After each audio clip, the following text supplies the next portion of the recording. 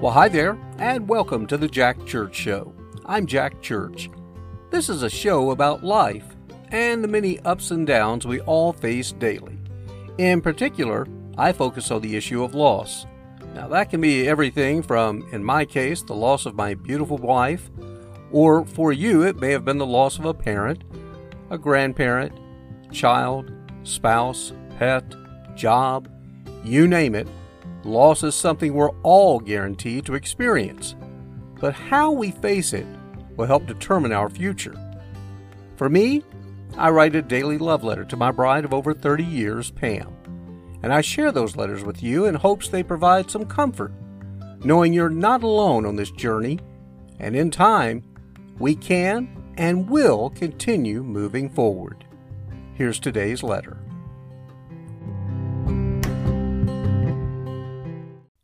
Dear Pam, oh, the life of a widower. One day you're down in the dumps, and the next you're on cloud nine. By the way, where did the term cloud nine come from? Well, funny you ask, because it comes from weather, which of course has been a large part of my professional life. And here's the deal. In September 1986, no, I should say 1896 that is, cumulonimbus, the greatest cloud in the world, was listed as Cloud 9 in a new cloud classification. And so to be on Cloud 9 became like floating on the tallest cloud on Earth. My point being, today I kind of felt like I was on Cloud 9.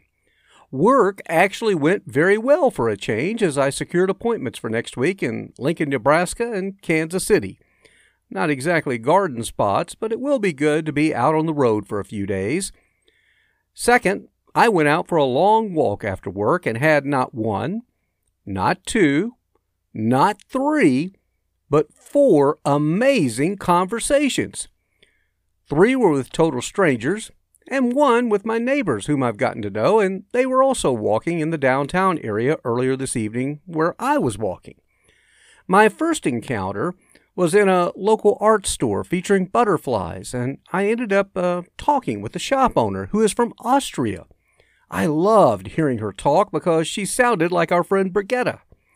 Anyway, ends up she has a brother and sister that have lost their spouses in the past year or two.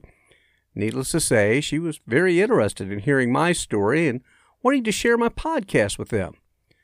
We talked about how beautiful marriage can be when your partner is also your best friend.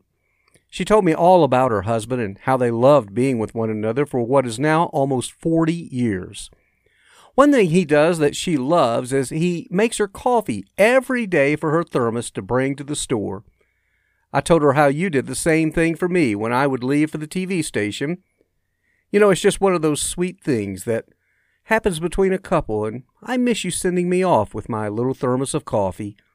But the talk didn't make me sad, but rather made me smile, because her sharing that with me reminded me of something I had not thought about in a very long time. Later, as I was walking near a beautiful home just off the downtown area, a man was bringing a recycle can out, and I said hi and told him how beautiful his home was.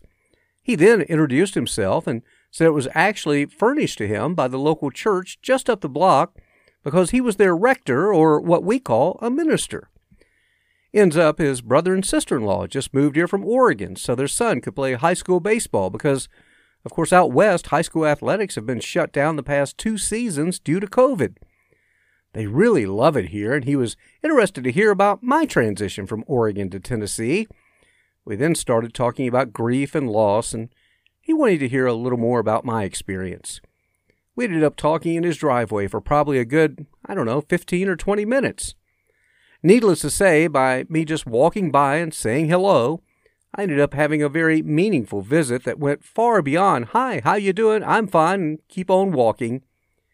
When you think about it, life seems to move so fast, and so many people simply don't allow themselves time to share with others. And I'm not talking about sharing with people you know or relatives, but in this case, total strangers, because there are so many wonderful people out there that are just waiting to share life experiences. Now, some will hear this and think, I'm a nut for stopping and talking with complete strangers. However, while it may be awkward for some people, I find it absolutely wonderful to meet and learn more about others. And I truly think God wants us to have fellowship, and I'm thankful I'm open to the possibilities. Of course, Pam, you were always that way, and people often commented that you and I never met a stranger. I guess that's one more reason we were such a great match. In fact, I might call it a match made in heaven, to be continued when the day comes that God calls me up to be with you. Again, that is. I miss you, Pam, so very, very much. But you know what? I'll continue to love you forever and always. Jack.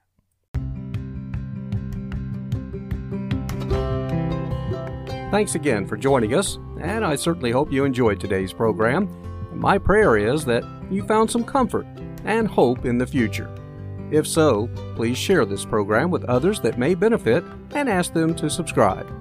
You can also send us a note or comments to the Jack Church Show at yahoo.com. That's the Jack Church Show at yahoo.com. Until next time, have a great day and a better tomorrow.